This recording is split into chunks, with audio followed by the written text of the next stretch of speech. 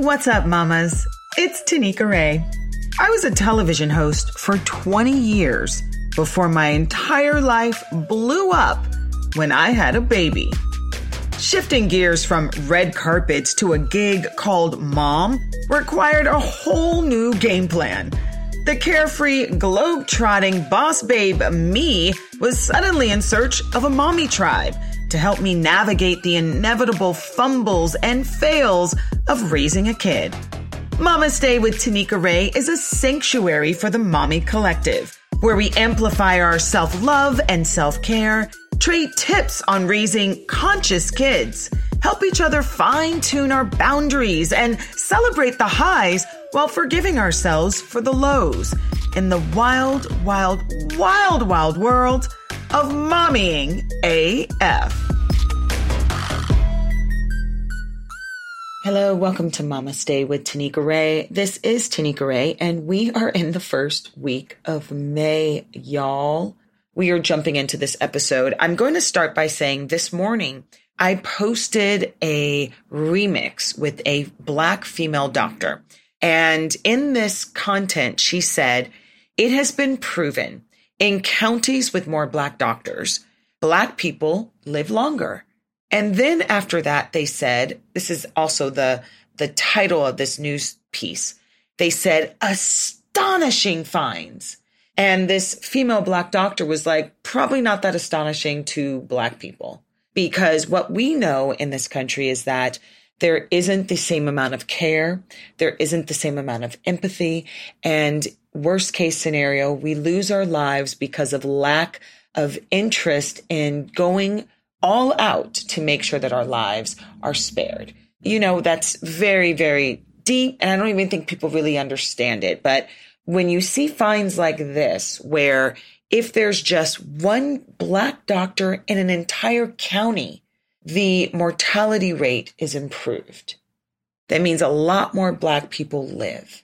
Just one Black doctor in a county. So let me be really clear, because this was in the article as well. If there's a county with only one Black doctor, even if that Black doctor is not your doctor and doesn't even see you as a patient, your odds of living are highly, drastically improved. Wow. So many things are being unearthed. So many investigations and research is being done on marginalized communities where they were just ignored before. But we know this. If you're a Black woman in America, you know that your needs are ignored, which is why we typically don't trust the medical industry. Today, I'm going to bring on a new friend who I just adore to the mic. She is somebody who not only got in this space, but she dove all the way in, got a movie produced, and it's now on Netflix. Coming up to the mic, I have Megalyn Echikunwoke. Yes, baby. I think I nailed it, but I've tried to practice because I really believe we need to learn how to say people's names, especially when they're African names. Like, I feel like what I said to Megalyn was my tongue has been colonized because it's such a beautiful last name, Echikunwoke, Echikunwoke. I think I did it, Megalyn. And if I didn't, I apologize again to you, sis. But I thank you so much for coming on Mama Stay to discuss, first of all, the impetus behind your deeply profound film called Weathering. Now, Megalyn isn't new to these Hollywood streets. She has been an actress probably most of her life. She's had a fruitful career out here in Hollywood from, gosh, you might know her face from 24 or That 70s Show. And my personal favorite that I binged on Netflix during the pandy, Stepsisters. Super fun. She is our favorite homegirl that steps it like it's hot. And it also stars Naturi Naughton and Cheryl Lee Ralph. It is a super fun movie. Who Megalyn is today is a very deeply introspective, powerful artist. As every day is an opportunity to step more into our greatness and be a better version of ourselves today than we were yesterday, as we continue to hold true the things that set our souls on fire and try to only go down those paths. Megalyn had that sort of shift in her life during these last crazy years that we've had. She sat down, she wrote a script, and she directed a film, and it is now on Netflix. Let's dive into her really, really beautiful journey, which I think will always inspire me because we all have that little thing inside that's burning, that little dream, that wish, or that little ache to create. She had that and she did it. She stepped out on faith. And I'm so excited to share this story because I feel like there's nothing but gems here. So let's get to it. Please welcome to the mic, Megalyn.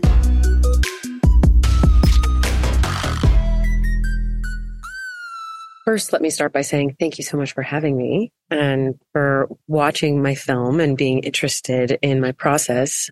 I've had a few people, special people, important people in my life over the years because I've been in this business for, 25 years now since I was a kid. And, I've always been in front of the camera, but all along the way, I've had people tell me like, you should write. I think you might be a writer. And I'm really into design. I'm really into decor.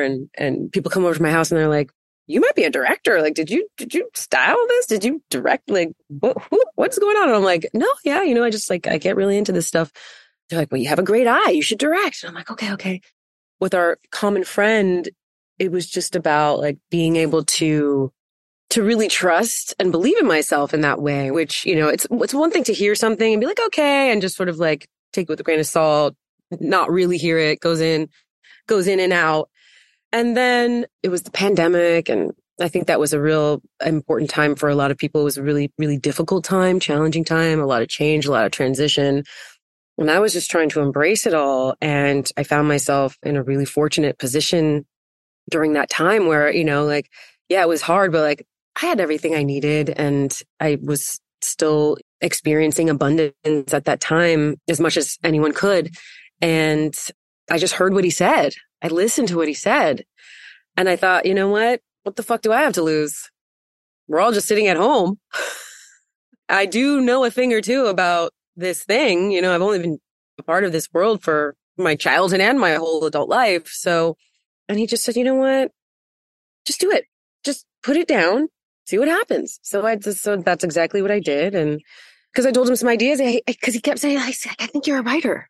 And I'm like, no. He's like, well, just tell me some ideas. I know you have like about 4 or 5 ideas in your head that you're thinking about writing. And I was like, okay, well, I guess I did have this one idea about this one idea about this, one idea about this. And I was give him like 10 ideas. He's like, okay, well, that's 10. But just off the dome. He's like, well, okay, my point exactly. And one of the ones you said really resonated with me. And try that one. It's a short. I told him about the short movie idea. He's like, it's a short, just try it. So I did. And I just got into it and I just sort of let the Lord lead me. I'm sure you knew that if you just put one foot in front of the other, like God will provide, right? Intellectually, we know that, but there is still that fear. There's still that something that stops us from just leaping all the time. So have you cured yourself by doing this project? Yeah, you know what? I would say in some ways I have, and because it was just such a magical experience, the whole thing, because it was just like, okay, I just said yes. And I just kept saying yes to myself and yes to people who wanted to collaborate. I had told some people about it, including my friend Bradley Cooper. And he's like, you said you were writing, like, what are you doing? And I'm like, yeah, that's this thing, like, it's nothing, like, it's trash. He's like, well, I mean, I'll read it if you want. And I'm like, nah, I wouldn't, you're not going to read my thing. Like, that's stupid. Like, I would never let you read this piece of junk.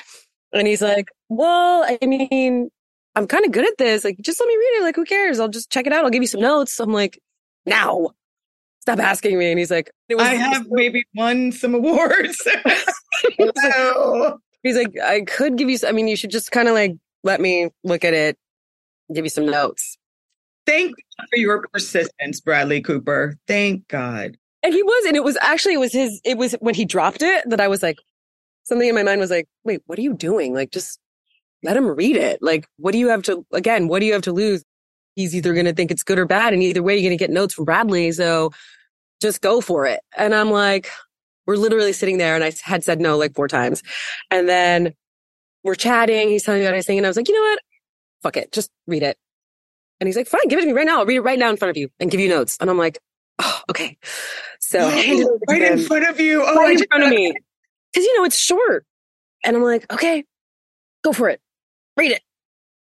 And I'm sitting there and biting my nails. I'm like, oh my God, And he's like, okay, yeah, I love this. This is a great idea. You should definitely make this. Here are my notes. Gave me his notes. And I took his notes, rewrote it. And, then a couple months later, maybe like a month or two later, he calls me up and he's like, hey, did you ever, I know that you had said that you were maybe zeroing in on some funding for that. And how's it going? Are you going to get that made? You should definitely make it. I'm like, no. He's like, well, listen, I read it and I just haven't been able to stop thinking about it. So if you would let me, I'd love to produce it. And I was like, get the fuck out of here. I was like, hold on a second. Let me think. Okay, yes. Riley is the superhero in this story. It's amazing. What an amazing friend. Oh, he's so wonderful. He's such a special, special person. And I just feel so fortunate that I stopped being an asshole. And he was honestly, it was just a timing thing because he was looking for filmmakers. He had just started this new company named after his daughter, Leah, called Leah Pictures. And their whole impetus is to give opportunities to people like me. And so he was like, we just started this company and I would love for you to be our first project. This is what we're looking for. This is the type of stuff we're looking for. And I was like, okay, sure. Wow. You're proving the point that you gave him. It's like almost like magic. As soon as you put that script in his hand, it was like it opened up all the possibilities and the snowball effect happened. Yeah. And I just had to stop saying no. It was almost like God hit me over the head and was like, bitch, stop. Say yes. Say yes. You have this person who's wants to collaborate and support you. Even if you just get great notes, stop saying no and just listen, listen to that voice in your head, which, yeah, you're right. It's so easy to just go to ignore it or to put it off. For me, a lot of time it was putting it off, procrastinating your destiny, procrastinating those things that God puts in your mind. And I know I'm using the word God, but whatever it is for anyone who's listening, it's really just us. I really appreciate you making a point of that because I speak about that a lot. It's God, universe, source, whatever you want to call it. Everybody has that feeling with something that guides them, that illuminates their spirit. So I like that you pointed that out here on Mama's Day. We should be pretty used to that by now. Once you said yes, planets aligned. And that is really special. It brings me to this topic, which we haven't spoken about yet. Why is this the topic that you wanted to make this film? Yes, Siri said that one, but why did you co-sign? Why are you so passionate about this topic as a woman who is yet to even have to enter this realm of giving birth? See, for me, the things I'm interested in, the stories I'm interested in, and most of the stuff I've written about have to do with mental health, mental wellness, and stories about struggling with that. And so when I learned about Serena Williams' birth story through this article that I read in the New York Times, because I'd known a little bit about, Black maternal health, and I knew that it was an issue. And I just remember I saw this article a couple of years ago and I was like, I never read it. And during the pandemic, I just kept going back to things that I had, again, it was like, oh, there's this topic and this topic and this topic, all these things oh, there was that article that I had meant to read. It was on the cover of the New York Times Magazine. And I just went back and read it. Wow. That's it just was so seemed like a perfect entryway into this story. And also, I don't have kids. I've never been through that, but I think any woman can understand how devastating that would be. And as a Black woman, it made me fucking pissed. I started to feel this rage. And also to me, I think, the reasons behind why we have this horrible situation in the United States has to do with so much more than just maternity and being a Black woman. It's being Black in general, and it's being not white and being of color. And it's not just Black women who have these horrible birth outcomes. It's Native Americans come very close behind that, Latino women, and, down the line. So it's really so much bigger than just this one thing. Telling a story about Black maternal health and how it is perpetuated in the medical system in the United States is a story about just being a person of color. And the medical health system in this country is like it's sort of like a microcosm for systemic racism in general, because when you look at it in health, you can see where it comes from and how it relates to everything. Because what do we have if we don't have our health? This doctor is treating this woman this way because this is how he was trained. And this is how he was trained because this is what they learn in school. And what they're learning in school is a white supremacist version of healthcare. So it goes down the line, and that bleeds into so many things. That bleeds into everything, the fabric of this entire society. And so I thought, wow, that's like a really, to me anyway, I thought it was a great way to just illuminate this issue and also tell a larger story. I thought it tied really well with the mental health because, I mean, first of all, an adult Black woman who's pregnant has already experienced a lot of bullshit. You know, she's already weathered by the time she gets there. Lots of bullshit. She's already weathered by the time she gets there. And she didn't even know it. That's what's so extraordinary about Black women is that somebody said, like, anxiety sometimes is our trauma. Like, it was like, you may think you're depressed. It's trauma. You may think it's trauma. Like, everything goes back to things that we haven't even identified because we're so used to it. It's exactly what it is. And, you know, I hear some people talking and I'm just like, wow, you're so upset by this thing that I'm just so used to that it doesn't even, I've just internalized it. A lot of women really went through this for no reason, for absolutely no reason. Well, let's talk about that right there. I'm an analytical person. I'm Aquarius, right? So I like mathematical equations. So I want to know, what's the X? What's the missing variable? Is it just total, utter disregard or ignorance? Or is it both? Probably both. I would say both. And then coupled with stigma. I think it's a lot of things. I think it's really complex. Just racism in general, especially in the United States, is a really complicated issue. If you put it in the doctrines, and they all learn from those doctrines, Black, white, Latino, Greek, they all learn it. So they all have been sort of conditioned by the doctrines, which are rooted in supremacy, which then just by the doctrines alone would disregard us. So it's right. It's on paper to take that on and to dissect it and then put it back together in a narrative. Ooh, did you go through some hard days writing that? And are you a method actress? That's deep stuff. Oh no, yeah. It was definitely a dark time. But I think because I am an actress, that it did help me to sort of get inside the psyche and really go like, okay, what's going on here? And also like, I kind of wanted to go there because it was in a lot of ways super cathartic for me, because we're really telling a story about someone's rediscovering her spirit and outside of everything that's happened to her. And so, you know, during the pandemic, when there's so much happening to us out of our control, it did feel good to do that, but it was really hard. It was really hard. And I think in terms of like, it's only now that I'm stepping back, I'm like, what the fuck was I thinking? Like, that is insane. Why would you write that? And some people are like, are you okay? And I'm like, now I am.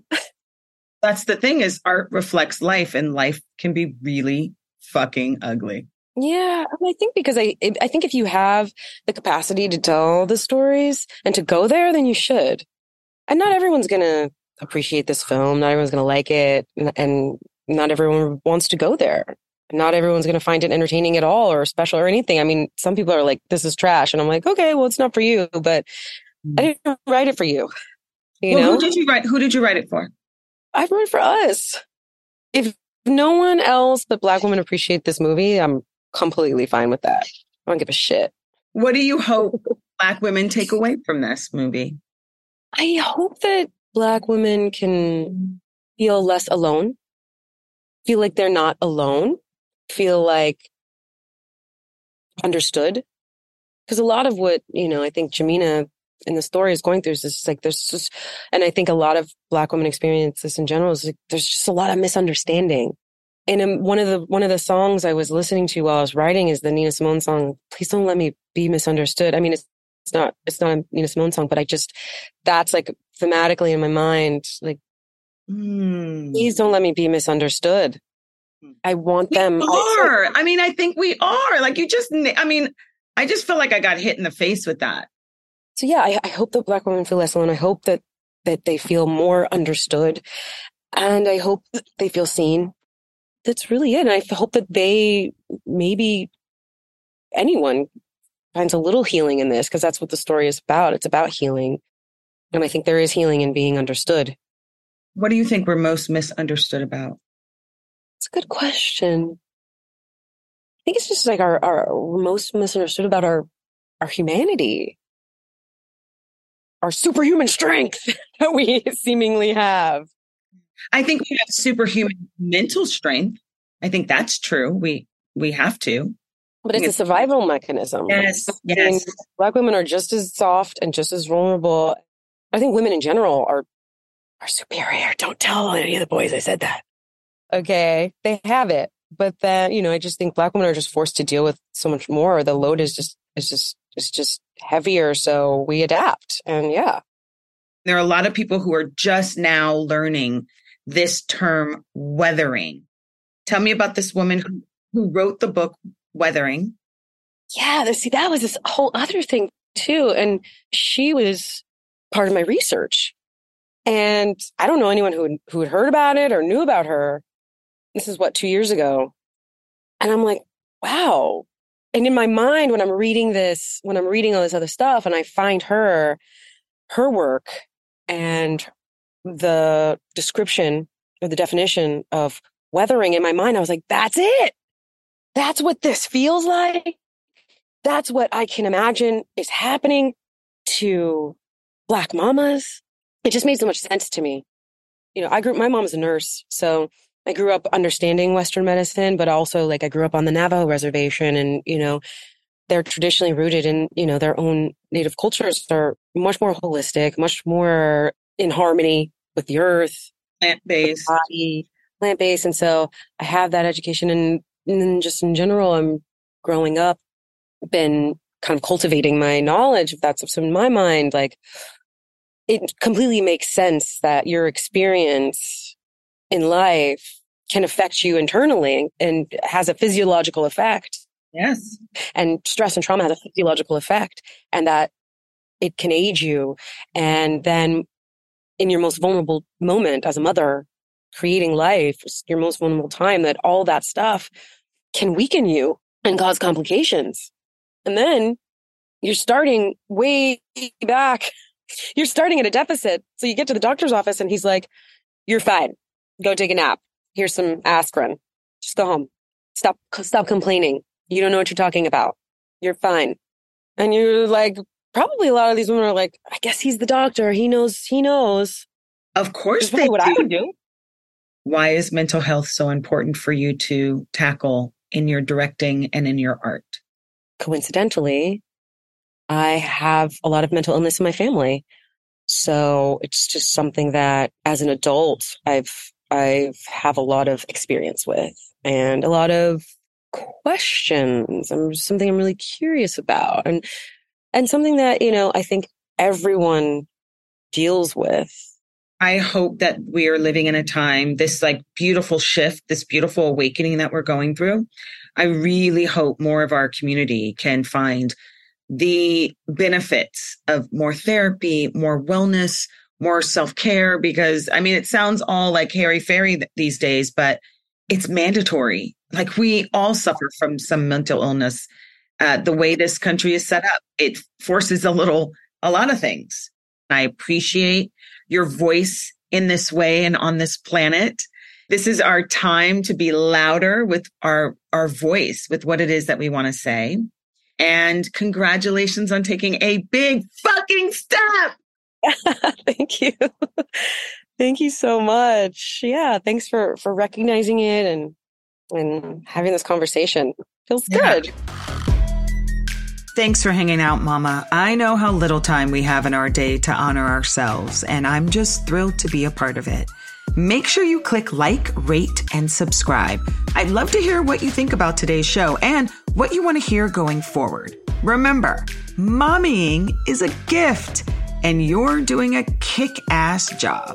So, woosah and mama stay.